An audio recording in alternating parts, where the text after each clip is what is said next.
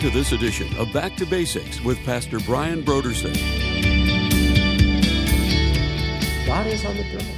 And so are we resting in Him? Am I resting in Him? Are you resting in His finished work upon the cross? Are you resting in that Jesus did everything that needed to be done to secure your salvation? You don't need to add to it. You can't add to it. Are you resting in what He did for you? Are you resting in His ability to preserve you in the storm?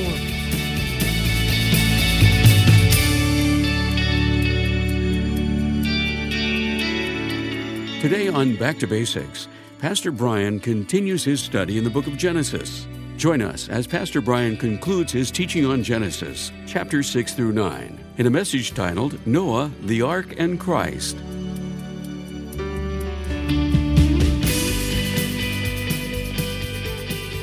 Now, here's Pastor Brian. Just as the ark was a place of absolute security, so Christ is a place of absolute security. You are absolutely secure in Christ. Nothing can happen to you. No judgment can come your way. There's no way you can get lost. You're in Christ. As Paul, in speaking to the Colossians, he says regarding our life, he says, your life is hidden in Christ with God. So that's where our life is. And when Christ, who is our life, shall appear, we shall then also appear with Him in glory. So we have that same kind of security that Noah had, being preserved and guarded and kept through the flood of judgment. So we are being preserved, guarded, and kept. Remember what Jesus said? He said regarding His sheep, my sheep hear my voice. I know them. They follow me. I give them eternal life, and they shall never perish, nor shall anyone snatch them out of my hand. My Father who gave them to me is greater than all, and no one can snatch them from my Father's hand. Do you realize tonight the security that you have in Christ? Many Christians live in fear. Many Christians live with anxiety that, maybe somehow they're not going to make it.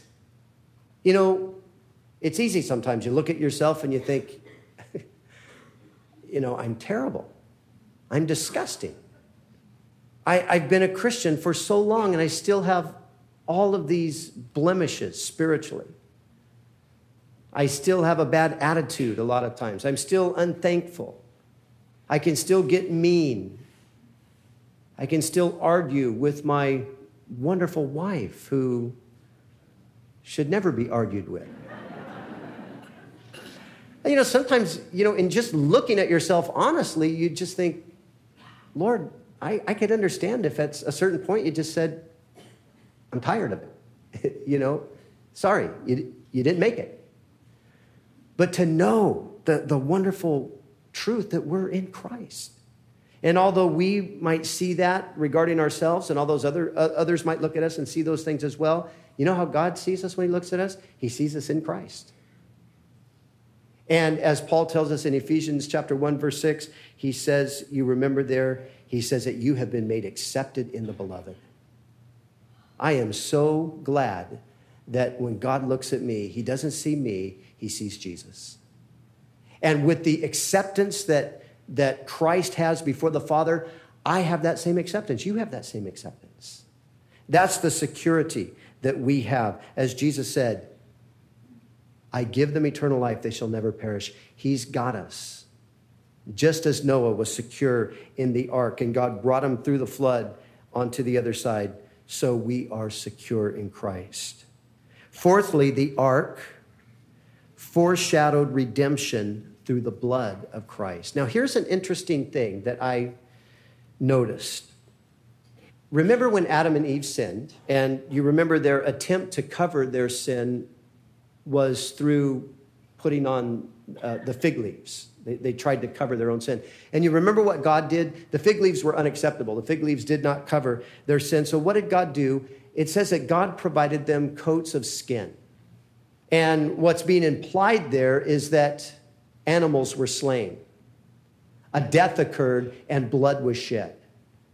And I think most biblical scholars would agree that that is indeed what is being spoken of there. We know later on in the story, you remember we talked about Cain and Abel. You remember Abel brings an offering that's acceptable to God. Cain brings one that's unacceptable. What does Cain bring? Cain brings the fruit of the ground. What does Abel bring? He brings a lamb. Abel understood that there needed to be the shedding of blood. This was the thing that had to be a factor in acceptance with God. But looking at Noah and looking at the ark, now after the flood, we know that Noah offered sacrifice, but I don't remember reading anything about sacrifice prior to the flood. And as far as we can see, even though Noah was saved from judgment and from death, there didn't seem to be, at that point, any shedding of blood in order to secure him against the judgment. But here's a very interesting thing. The word translated pitch, remember, you're to pitch the ark on the inside and on the outside. The word translated pitch is the Hebrew word kaphar. And this is really astounding. This word simply means to cover. The word is found 101 other times in the Old Testament, and the majority of times that word is translated to make atonement. This is the only time it's translated pitch, the only time. Most of the other times to make atonement, sometimes it's to make reconciliation, sometimes it's translates the word redemption, translates into the word redemption. But again, this is where the picture, this is where the typology comes in. The pitch, although serving the practical purpose of waterproofing the ark, symbolically spoke of the blood that was necessary to make atonement for the soul. I believe that is exactly why that word is used. The amazing thing is there is another Hebrew word that is commonly used for pitch or that sort of a substance, and the word's not used here. But it is the word that is translated so often to make atonement. This same picture would appear later with the Israelites in Egypt. You remember how they were instructed by God to place the blood of the Passover lamb above their doors, and thereby they would be spared God's judgment upon the firstborn. And so a little fuller of a picture at the time of the Exodus, but nevertheless, it's the same kind of a thing that's being communicated. These pictures pointed ultimately to Christ who would once and forever cover our sins with his own blood and save us from God's fiery indignation and wrath against sin. Of course, this whole idea of blood for atonement, it's consistently communicated all throughout the Old Testament. The whole sacrificial system was essentially communicating that one thing. Without the shedding of blood, there is no remission of sin, said the author of the epistle to the Hebrews, going back to Leviticus 17:11, where God says that he's given the blood on the altar. The life is in the blood. He's given the blood on the altar because it's blood that makes atonement for the soul. So the whole of the Old Testament is really painting this picture of the absolute necessity of the shedding of blood for sin to be forgiven. And then, of course, what happens when we come to the New Testament? Everything culminates in Jesus Christ. All of those animal sacrifices, all of those offerings that took place on a daily basis that the priests were offering, all of the different feasts and so forth, all the way down to the Day of Atonement, all of these things were pointing ahead to Jesus, who you remember as we considered tonight, who on the night that he was betrayed, he took that cup. And what did he say? He said, "This is my blood of the new covenant, which is shed for the remission of sin." And all the way through the New Testament, several times over, we find the same thing being repeated. Paul says in writing to the Romans, being justified freely by his grace through the redemption that is in Christ Jesus, whom God set forth as a propitiation through his blood. And again, having now been justified by his blood, we shall be saved from wrath through him. Having been justified by his blood, he says. In Ephesians, Paul says, in him we have redemption through his blood. And then he says, you who were once afar off have been brought near by the blood of Christ. And then in Hebrews it says, with his own blood he entered the most holy place once for all, having obtained eternal redemption. And then again in Hebrews, how much more shall the blood of Christ, who through the eternal Spirit offered himself without spot to God, cleanse your conscience? And then again in Hebrews, therefore, brethren, having boldness to enter the holiest by the blood of Jesus. And then Peter says, you were not redeemed with corruptible things like silver and gold from your vain lifestyle, but how were you redeemed? You were redeemed with the precious blood of Christ, as of a lamb slain without blemish. And then John tells us that it's the blood of Jesus Christ, God's Son, that cleanses us from all sin. And then in Revelation, Jesus is spoken of as he who loved us and washed us from our sins in his blood. And then it refers to the saints. They washed their robes and made them white in the blood of the Lamb. And then finally, and the saints overcame the serpent, the devil, Satan. How? By the blood of the Lamb. God said to Noah, pitch it inside and out.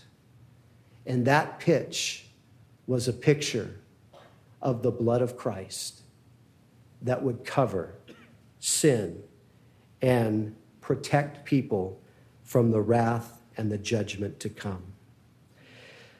There are several other things that we could probably point to. Some of them, I like the typology, but sometimes I feel that some people stretch it a little too far. And in looking at all the different possibilities as I was studying, there were a few that, it sounded okay, but, it was a bit far-fetched.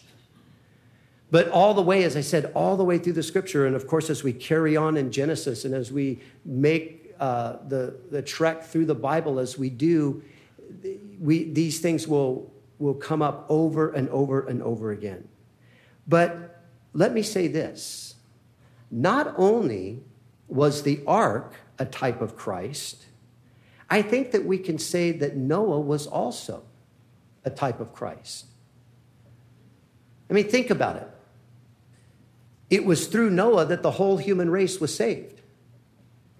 That only consisted of 7 other people. But that was it. That was the human race. That group of people would be the people that would repopulate the earth and bring us ultimately to where we are today with 6.5 billion people. And so in a sense, it was through Noah that the human race was perpetuated. The human race was saved from destruction. So in that, you see sort of a picture of Christ. But there's another way in which Noah, I think, is a type of Christ. Maybe you remember as we read through the 5th chapter, the name Noah means rest. Noah was, of course, named by his father, named rest, and his father said this regarding Noah. He said, this one will comfort us concerning our work and the toil of our hands. Now, I don't think that had that just simply been wishful hoping on the part of Lamech, that it would have been recorded in Scripture. I believe that what Lamech was doing there was prophesying. Noah was named what he was named because he was a picture. Now, it doesn't seem to me, at least from the biblical text, all that we know about Noah, doesn't seem that what Lamech said regarding him necessarily occurred in his lifetime. I mean, he might have been a tremendous blessing to his parents and, all of that. We don't know any of the details of that. And maybe you could stretch it and say, well, coming through the judgment and then coming out on the other side and life beginning to start over, and, it would have been restful and it would have been peaceful. Maybe there's something there. But I think that it's a prophecy that goes further down. And I think what this actually is referring to is the fact that the messianic line would pass now through Noah. Remember back in the very beginning, when Adam and Eve sinned, you remember God says to the serpent that he's going to put enmity between the woman and him and the serpent, and between her seed and the seed of the serpent. And so from right there, Genesis 3:15, we have that first promise of a redeemer, a savior, a deliverer that's going to come. And then as we make our way through the scriptures, everything is marching toward the fulfillment of that. You remember Eve thought that Cain was going to be the one, but Cain turned out to be wicked. And not only was he wicked, but he slew his brother, who potentially could have been the one to carry the line along because he was righteous. But then we read that another child was born, Seth. And in those days, men began to call upon the Lord. But now we come to Noah. And at the birth of Noah, and remember, the flood doesn't take place for 600 years. But at the birth, his father senses something, and so he names him Rest, saying that it's through this one that we're going to be comforted concerning our work and the toil of our hands. I believe that he's talking about Noah being the ancestor of the Messiah. And so the promise would pass through Noah to Shem, and then from Shem on to Abraham, from Abraham to Isaac and to Jacob, and then from Jacob to Judah, from Judah to Jesse, from Jesse to David, from David to Nathan, and from Nathan down to Jesus, of whom it was written. Listen to this glorious prophecy concerning Jesus. In that day, there shall be a root of Jesse who shall stand as a banner to the people, for the Gentiles shall seek him, and listen, and his resting place will be glorious. His resting place. Noah, rest. And here the prophet Isaiah, he speaks of this glorious resting place that will come through this descendant of Noah. And when he came, speaking of Jesus, you remember what he said? I love these words, and I know you do too. He said, "Come to me, all you who labor and are heavy laden, and I will give you rest." I will give you rest. You see, Noah was a picture.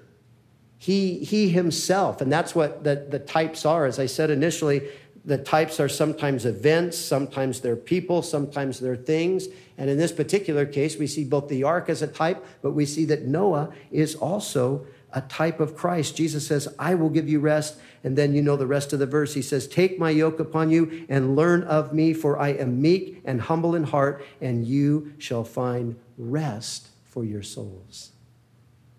And I think that's a great word for us tonight, don't you? Rest. Because we live in a restless world. We live in a tumultuous world. We live in a chaotic world.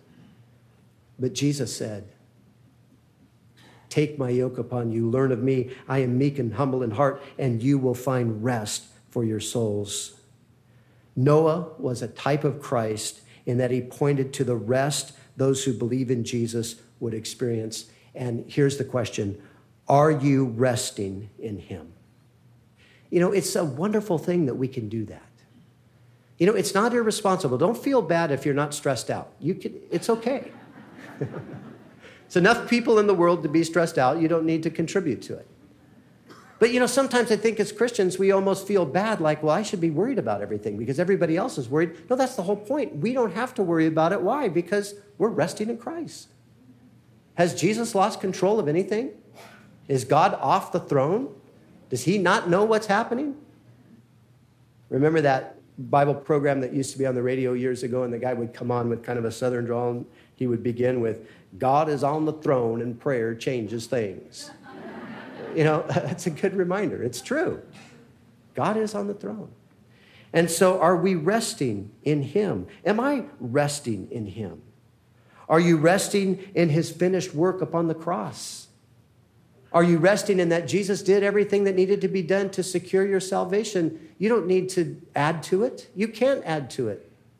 Are you resting in what he did for you? Are you resting in his ability to preserve you in the storm? Maybe you're in a storm tonight. Maybe the waves are crashing against the boat, and maybe you're feeling a little bit like, you never know, I might go under. Remember, the disciples were in a situation like that on one occasion. They were crossing the Sea of Galilee, and a great storm came upon the sea, and Jesus was asleep there in the boat, and it seemed to them that the boat was about to sink. But remember what Jesus had said to them? He said, let's go over to the other side. And that's God's plan for you. He's going to take you over. He's not going to let you go under.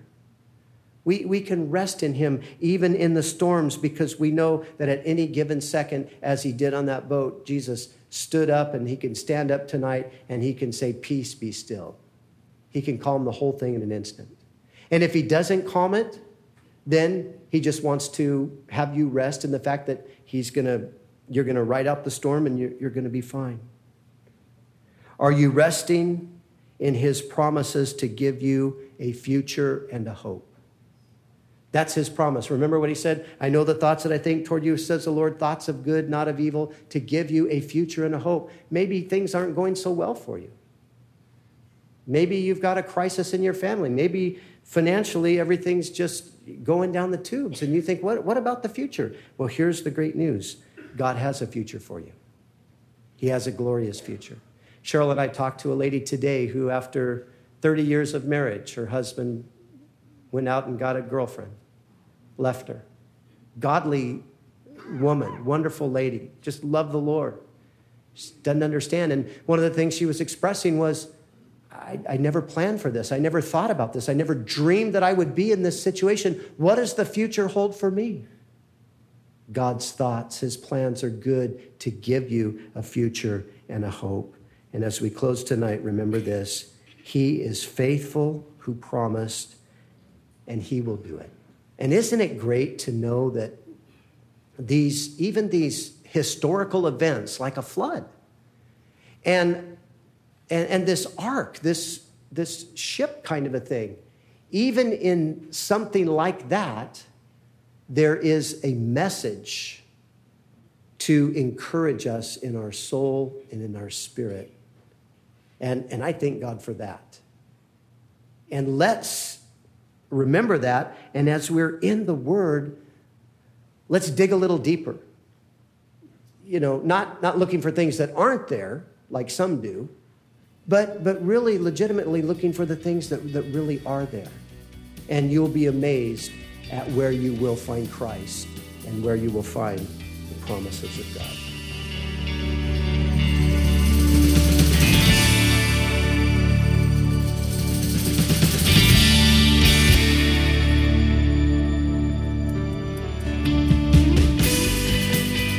And now let's join Pastor Brian in the studio as he shares about this month's resource.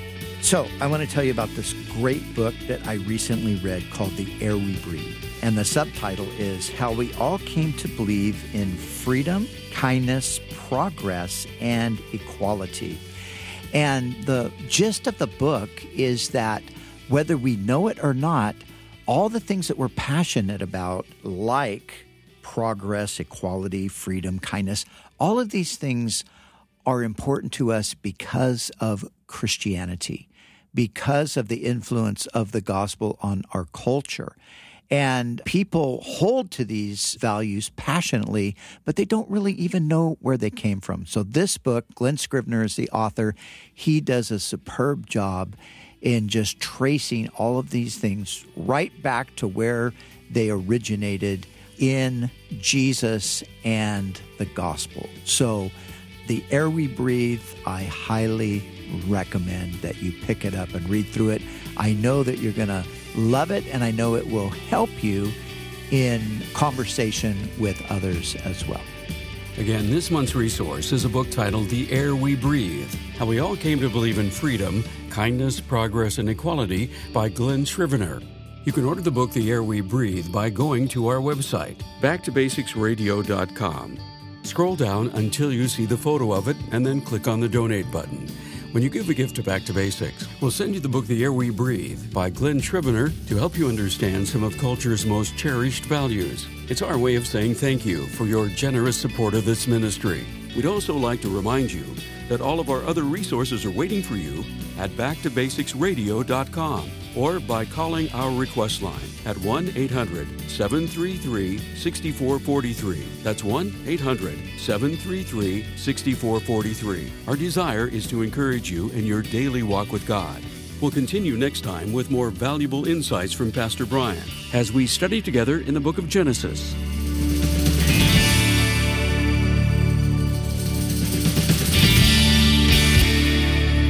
Back to Basics is the preaching and teaching ministry of Calvary Chapel, Costa Mesa, California.